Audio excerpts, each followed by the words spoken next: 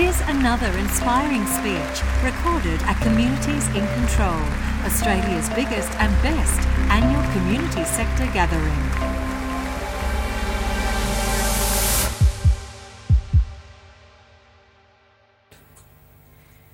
Clementine is, I think, one of this country's leading commentators. What she writes is surprising and interesting and smart and often quite provocative. The articles that she writes for publications including The Age, Daily Life and many others really do encourage us to think differently. They're articles that you star as your favourite, that you return to reread again and again. You send on to your colleagues, you share on Facebook, you sometimes fight about them with your friends. Clementine has been described as many things. A feminist with tattoos is one I like a lot because apparently it's supposed to be offensive. I assume it's supposed to be offensive because it's an Andrew Bolt quote. Anyway, Clementine is a feminist, I'm pretty sure, and I think she does have tattoos, but she's a lot more than that. As well as being a formidable writer and thinker, she's a fellow Survivor fan, I learned by reading her columns. She's a roller derby star and a roller derby casualty, I believe, thus the crutches. And she's a lot more besides. Please make her very welcome.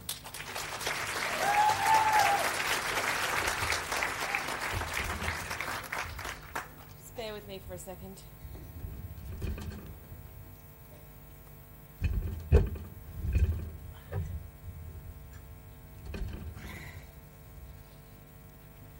Thank you very much. That was such a generous and warm welcome, and thanks very much for bearing with me while I just adjusted my chair. If I have to take a couple of seconds break just to shake my leg out, please excuse me. I've never had a broken leg before and I'm adjusting.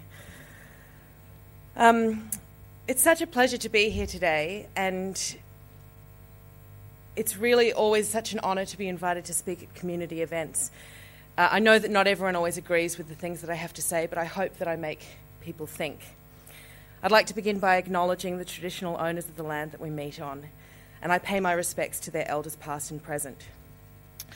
But I'd like to go one step further and also acknowledge that the Australian government policy that we live under continues to participate in colonial oppression and has done nothing to recognise the sovereignty of Aboriginal people in this country. I acknowledge in particular the Aboriginal women who bring so much strength to their communities and who've suffered the most punishment as a result of this ongoing colonial oppression.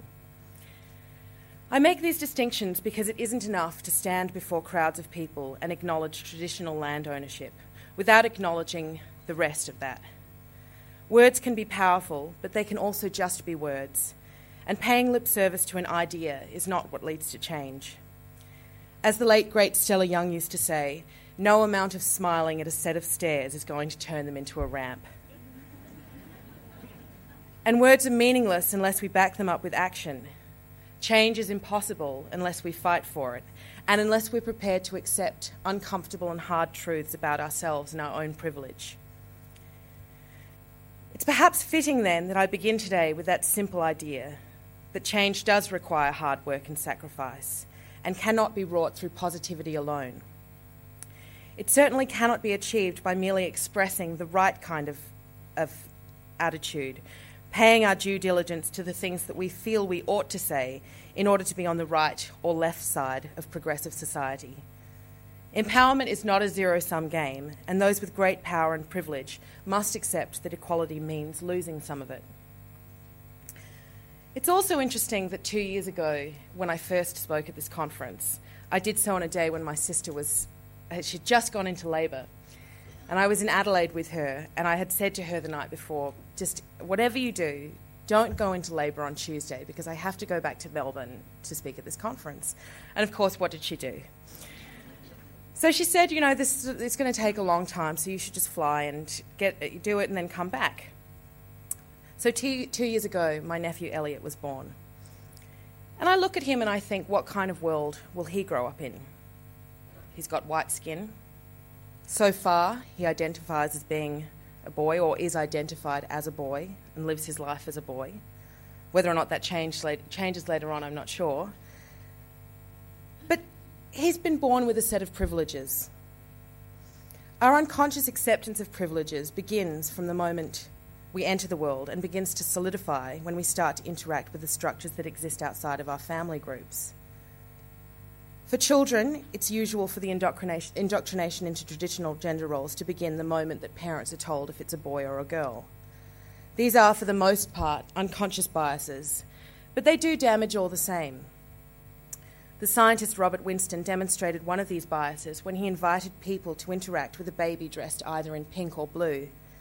The babies perceived to be boys, those dressed in blue, were bounced on knees and handled more roughly, while those dressed in pink, the girls, were cooed over and treated more delicately. As it turned out, the babies had been dressed in the opposite colour assigned to their gender, and the study participants were shocked to watch video footage of how their biases had influenced their behaviour. Each had insisted prior to the experiment that they didn't treat girls and boys differently. Other studies have suggested that baby boys are held outwards, allowing them to observe the world, while baby girls are coddled inwards and protected from it. This different treatment continues as children grow older. Girls are encouraged to be quiet and polite, while boys are chuckled at for their rambunctiousness. It's pervasive. Someone very close to me who's aware of these issues once sent me a photo of their toddler son climbing a shelf and captioned it, "Being a boy." In complimenting children, people most often choose to call boys brave or boisterous. Girls, on the other hand, are praised with words like pretty. Gender inequality is broadcast to children through pop culture and movies as well. Between 2006 and 2009, only around 29.2% of speaking roles in family movies were female. To put that into more context, for every female who was allowed to speak in a leading box office family film made between 2006 and 2009, there were 2.42 male characters given voices. It goes without saying that the women who are allowed to appear are most often white, conventionally attractive, young, cisgendered, heterosexual, and able-bodied. Is this the fault of the creators? Women are also underrepresented behind the camera. Across 1,565 content creators surveyed by the Gina Davis Institute at the time of research, only 7% of directors were women. Only 13% of writers were women, and only 20% of producers were women. As the Institute says, this translates to 4.8 working men behind the scenes to every one woman, a fact that may explain why, in these same leading box office family films, only 19.5% of featured characters who had jobs were women. The other 80.5% of roles were taken up by men, who, as I've already pointed out, were given 2/3 more opportunity to speak. A friend of mine, a journalist, Emily Maguire, once wrote an article called Girls on Film, in which she recalled some of the attitudes of children in the writing workshops she facilitates. Emily talked about one of her 8-year-old students, a girl, who wrote a story about a fierce but heroic pirate called Jessica. "Pirates aren't girls," one of her classmates protested, and several others agreed. "Well, what about Anna Maria in Pirates of the Caribbean?" the writer shot back. "She's not a main one," came the reply. "The main pirates are all boys." "The main pirates are all boys," Emily writes. "So are the main robots, monsters, bugs, soldiers, toys, cars, trains, rats, and lions. You're allowed to include a girl in your motley group of ragtag heroes, but she'll never be one of the main ones, and there'll usually only be one of her." So to me, the answer seems clear. If 80% of influential roles across the sectors that carry the most power are held by men, then inequality needs to change. Men must be prepared to sacrifice that whopping 30% of additional privilege they hold so that women can have a fair and equal share. But unfortunately, this kind of practical equality is difficult to conceive for people who are unused to losing out. If we are surrounded by inequality and even subjected to it, any kind of interruption to this has the potential to be felt in positive or negative ways. Consider the following example. In Peggy Orenstein's book, Schoolgirls, she recounts a story of a teacher suddenly made aware of the inequality in her classroom between the genders. In an attempt to change this practice of boys speaking far more often than girls and interrupting the girls, the teacher began calling on girls and boys alternately from her attendance roster, ensuring that there was gender parity in the students invited to speak in class. After only 2 days, the boys in the classroom began to complain about the new regime, insisting that their teacher was being unfair and favouring the girls. As the teacher explained to Orenstein, equality for these boys was hard to get used to. They perceived it as a loss. It's easy to see how this compares to the interruption of other pre-existing states of inequality. When suggestions are made regarding quotas and positive discrimination, or affirmative action if you prefer to think of it that way, it's rare for people to fully grasp how and why these steps are so important. Instead, they see the move as an attempt to unfairly discriminate against people who have supposedly done nothing wrong and hence have done nothing to deserve this punishment. Technically, this is true. It's not actively wrong to be born into a life benefited by privilege, just as it isn't wrong to be born into one disadvantaged by the lack of it. But what is wrong is obstinately refusing to recognise the ways in which privilege creates unfair divisions between the haves and the have-nots. I recently read about another classroom experiment designed to explain privilege to the students. The teacher had each student crumple a piece of paper and then placed a recycling bin at the front of the room. The students were told that they each represented the country's population, and the recycling bin a passage into the wealthy upper classes. Each student had the opportunity to become a member of the upper class if they could accurately throw their crumpled pieces of paper into the bin from the seat that they were sitting in. Immediately, students in the back row complained. As opposed to the complaints in Orenstein's example, these were legitimate calls against discrimination. Those favoured simply because they happened to be sitting in the front seats at the time of the experiment would have to work less hard and would have more luck on their side, while those sitting in the back rows were immediately disadvantaged by nothing more than their location. Of course, some members of both groups defied expectations, with those in the front rows missing the bin and some from the back hitting it. But this is life, and outliers to expectations happen all the time.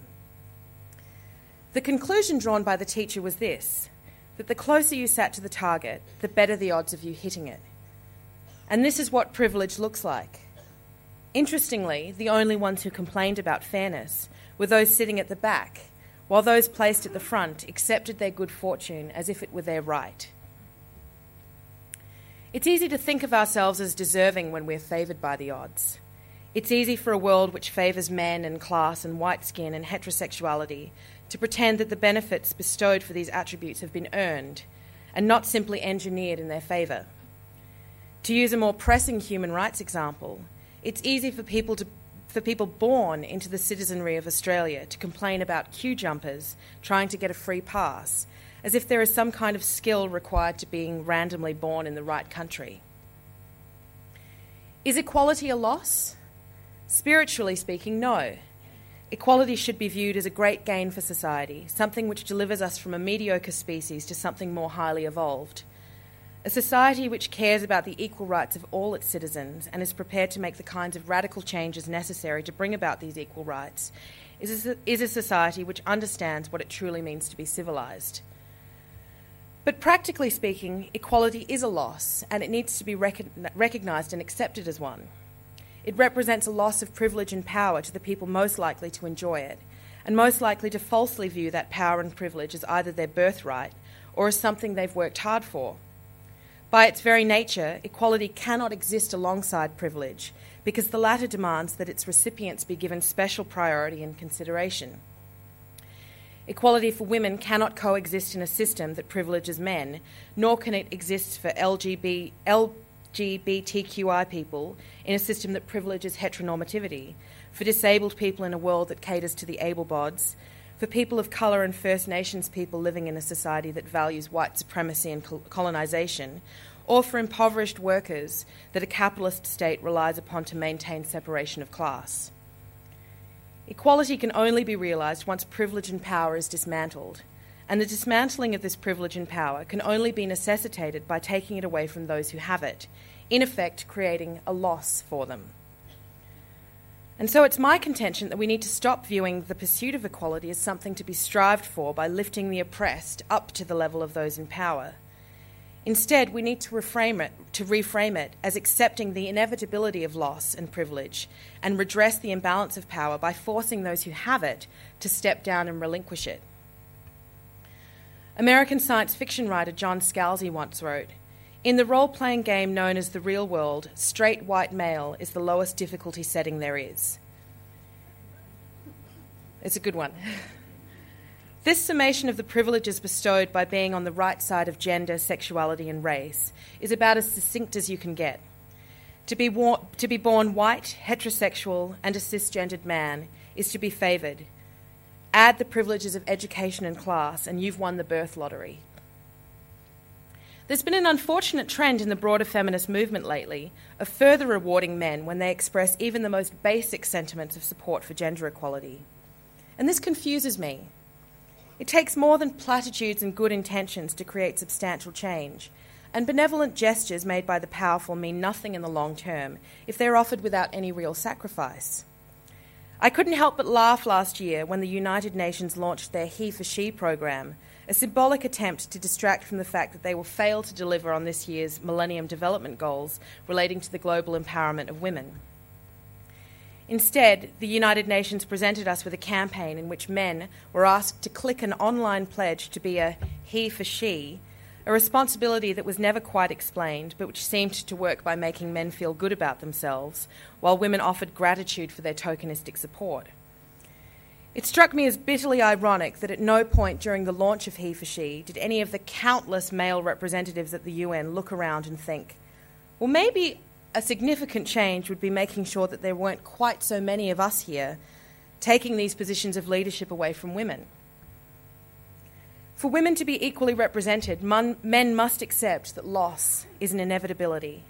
Loss of domination, loss of power, and loss of the individual's grip on it. This is an unavoidable consequence of changing the status quo, and it's one we should all embrace. But still, these attempts to bestow gratitude and rewards on men who offer basic support for women's rights continue. A column in The Age last year called for feminists to pass the baton to men so that we can let them lead us into the feminist wonderland. It informed us that there were men feminists could learn about gender equality from. Men like Eddie Maguire, who had taken on the brave and subversive task of building a change room for women at the Collingwood Football Club. This simple act was hailed as a call to revolution, as if Eddie had built the change room himself with his own bare hands.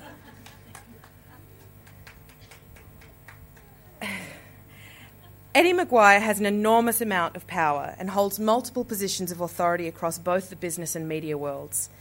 Yet we're expected to believe that all that is required for him to be an agent of change for women's rights is to look around at his sports grounds in 2014 and go, not very Sheila-friendly here. I'll get on the blower and order a change room with a dress on the door. No one bothered to ask why there was a lack of facilities for women using the sports grounds and why it had gone on for so long.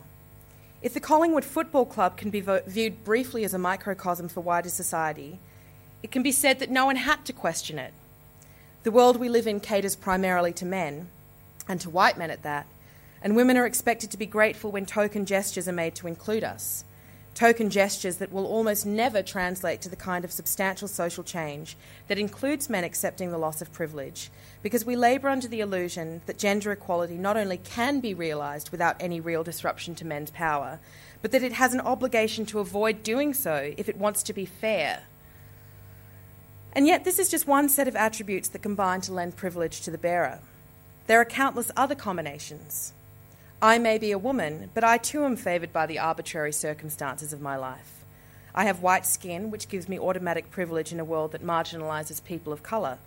I am able-bodied, mostly, a privilege I've almost always had no cause to think about because the world that I live in caters to suit me and my body. I'm not strictly heterosexual, but I live in a relationship with a man, which grants me the privilege of heterosexuality. If I so choose, my partner and I can marry, and instead of that being egregiously interpreted as an assault on normality and the sanctity of marriage, it will be celebrated as the natural progression of our relationship. I am cisgendered, which simply means that my biological sex accords with my gender identity.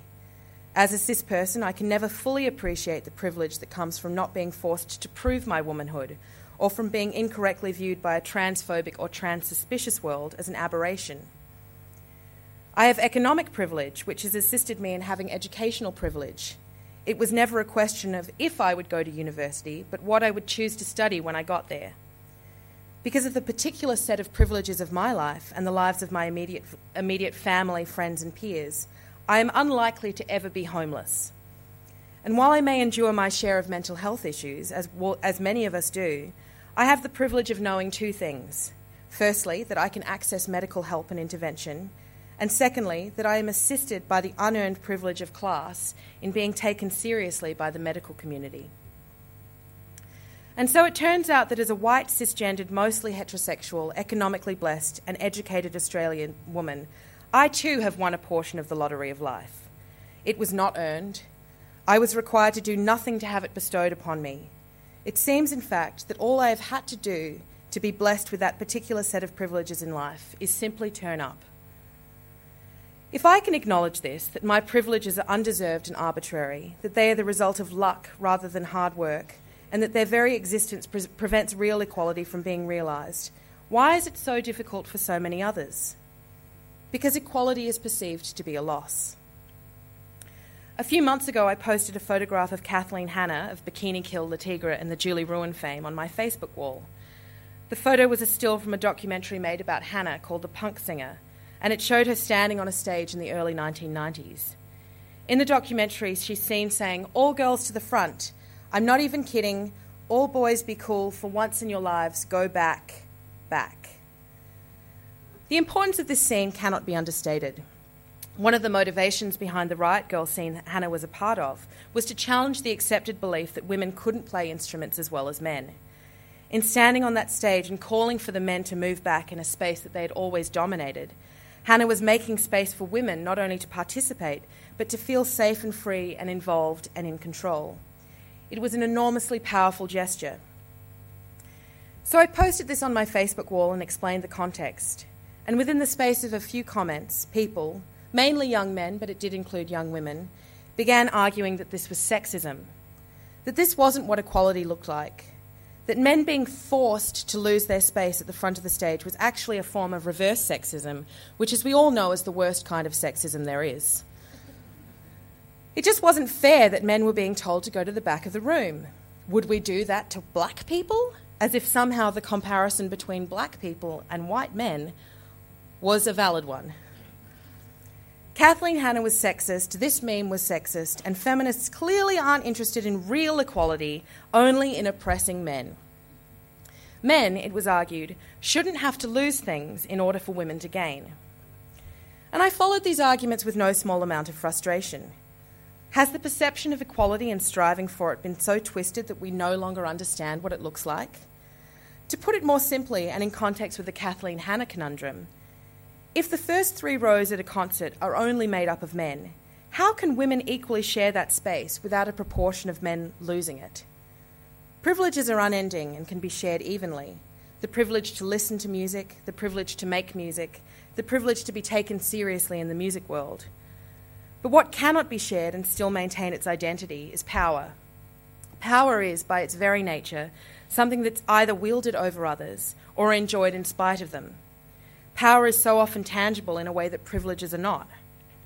And here is another uncomfortable truth, that sometimes it's necessary for those who've never experienced discrimination to understand what it feels like. Asking men to stand at the back of a room so that women can, for the first time, take their place at the front is not throwing the balance of power out of whack. It isn't spitting in the face of equality activism. And more to the point, it is not substantially or even remotely hurting those men who have considered without question that it is their right to stand wherever they want and take up as much space as they like. The oppressed and marginalised have no responsibility to ensure that those with power will be left unscathed by the revolution. Change bruises and it scars, and those are the marks that we must carry as a society to know the mistakes that we have made. In regards to the Kathleen Hanna conundrum, I thought it was interesting that these young men and women alike were so incapable of seeing this. It reinforced to me something that's been worrying me for a while, that most people seem to think of equality as a theoretical prospect, something they can will into existence merely by saying they support it, but that they actually have no obligation to engage with beyond enthusiastic head nods and meaningless platitudes. It concerns me that so many people don't seem to understand that equality might mean that they have to spend some periods of time standing at the back of the room, and that this isn't a case of reverse sexism or reverse oppression or whatever other ridiculous label you want to call it. It's actually part and parcel of the hard and challenging work of redressing the imbalance of power that privileges certain people over others and creates such a foundational structure for inequality to proliferate in all its guises. If you are holding on to power while pretending to advocate for equality, you are part of the problem. If you are speaking for the marginalised when you enjoy power and privilege over them and refusing to let them speak for themselves, you are part of the problem. If you refuse to address the ways in which you benefit from other people's oppression, preferring instead to talk about equality as if it's a matter of simply giving people a hand up to the platform on which you stand, you are part of the problem. And these are, again, the hard and uncomfortable truths that we need to face, especially those of us who enjoy an intersection of those privileges and the associated power.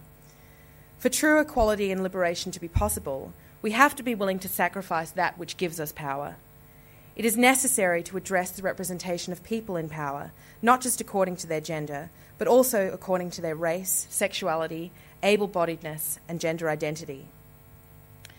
When I say that, I mean that gender equality cannot be conceived as a fight to make white women equal with white men, but all women equal with all men. It cannot mean making middle-class people equal to the 1%, but addressing the capitalist structures of power that keep the world's global poor working in horrendous factory conditions, without even the most basic of care provided for them, so that wealthy Western countries and their inhabitants can enjoy material luxury. Not all those people who experience privilege and power do so consciously, but once awakened to it, they must be prepared to accept that the benefits they enjoy come at the price of other people's dignity and marginalisation. A good example of this can be found, I think, in the argument for marriage equality. Marriage is one of those funny beasts where even the mere possibility of questioning it elicits consternation and/or defence within the community. Some argue that marriage is an outdated concept, a patriarchal tradition rooted in the belief that women were a form of economic and property trade. Others insist that it's a personal choice and the business of nobody else but those two people involved in making it. And if you've ever wanted to glimpse an approximation of World War III on the internet, check out the comments thread of any online column querying the retro practice of women taking their husbands' names. So defensive are people of their marriage unions that it seems almost impossible to have a rational discussion about how that institution has historically flourished from inequality. It's a curious contradiction that while so many of us seem eager to address the current model's discrimination towards same-sex attracted lovers, there's less enthusiasm for the archaic history of marriage as a whole. The pursuit of marriage equality is vital, not least of which is because every Australian of legal age should have the right to embrace it or reject it as they see fit and according to their own system of values. But despite the need for inclusivity, marriage remains a largely conservative institution founded on the monocultural ideas of a two-parent nuclear family. I have sympathy for the non-heteronormative point of view that suggests aspiring to marriage equality is aspiring to conventionality, particularly when taking into consideration the social benefits that have been granted to people who play by its rules. The reward for entering into an institution so highly praised by the status quo is great, and as such, no one can be reasonably faulted for desiring it. But still, there's an indefensible hypocrisy in choosing to participate in a practice which actively excludes others while positioning yourself as a strong advocate for their rights. This is an unpopular view amongst many, particularly the left-leaning cohorts that I consider my people. But I'm perplexed by the congratulatory tone that some of those campaigning for marriage equality have taken on in regards to what they did or didn't personally do to recognise gay people in their own marriage ceremonies. This seems mostly confined to objecting to constitutionally enforced language which recognises marriage as being the union of a man and a woman to the exclusion of all others, either by coughing over it, turning one's backs on the pulpit, or including a disclaimer or caveat to assure people that the lucky couple in question disagree with John Howard's prejudiced amendments to the Marriage Act. But I think that surely one supports marriage equality in Australia by not getting married until the law changes to recognise the rights of all people. Despite the genuine feeling behind acts of defiance, they're also largely meaningless if people continue to participate in the privilege anyway. The government isn't keeping itself awake at night, watching the tally of marriage ceremony disclaimers roll in. No one is afraid of lefties making a defiant statement in a church or a garden while conveniently exchanging the same vows that will bind them into an exclusionary legal contract. What may have a chance of making a difference is seeing fair-minded people opt out of the marriage process altogether. Marriage is an important cornerstone of the conservative framework, so why not hit those opposed to equality with a decrease in certificates at the Births, Deaths and Marriages Office? But such a deliberate protest is difficult. Marriage is a powerful institution, and weddings are a way for people to share their love for their partner in front of the people that they care most about. If they weren't such an attractive concept, we probably wouldn't be trying to abolish restrictions to its entry. But what message does it send to stand in front of a room full of people and deliberately acknowledge that while the contract you're about to enter into isn't accessible to the people you care about, you're going to do it anyway? How is that different from patronising a business that deliberately and cruelly excludes women or people of colour or the disabled? To my mind, it's the same as deciding to eat at a whites-only restaurant while reassuring your non-white friends that you'll put in a good word for them with the management. Your public disagreement does nothing if you're still paying for the product. So once again, equality comes from people sacrificing their privilege, not from waiting for the oppressed to rise up and meet it. It's very easy for us to distinguish between rights and privileges based on an arbitrary hierarchy. But as I feel like I've demonstrated, the intersections of our privilege need to be taken into account by all people. We all need to be aware about what we can do in order to address the imbalance of equality felt by all people. As I said, empowerment is not a zero-sum game. Some people will lose out, but in the end, I think we'll all gain from it. Thank you very much. We hope you've enjoyed this highlight from the Communities in Control Library. If you did, we'd love you to rate or review this podcast in the iTunes Store and for you to share it with your friends. For further information about Communities in Control, visit communitiesincontrol.com.au.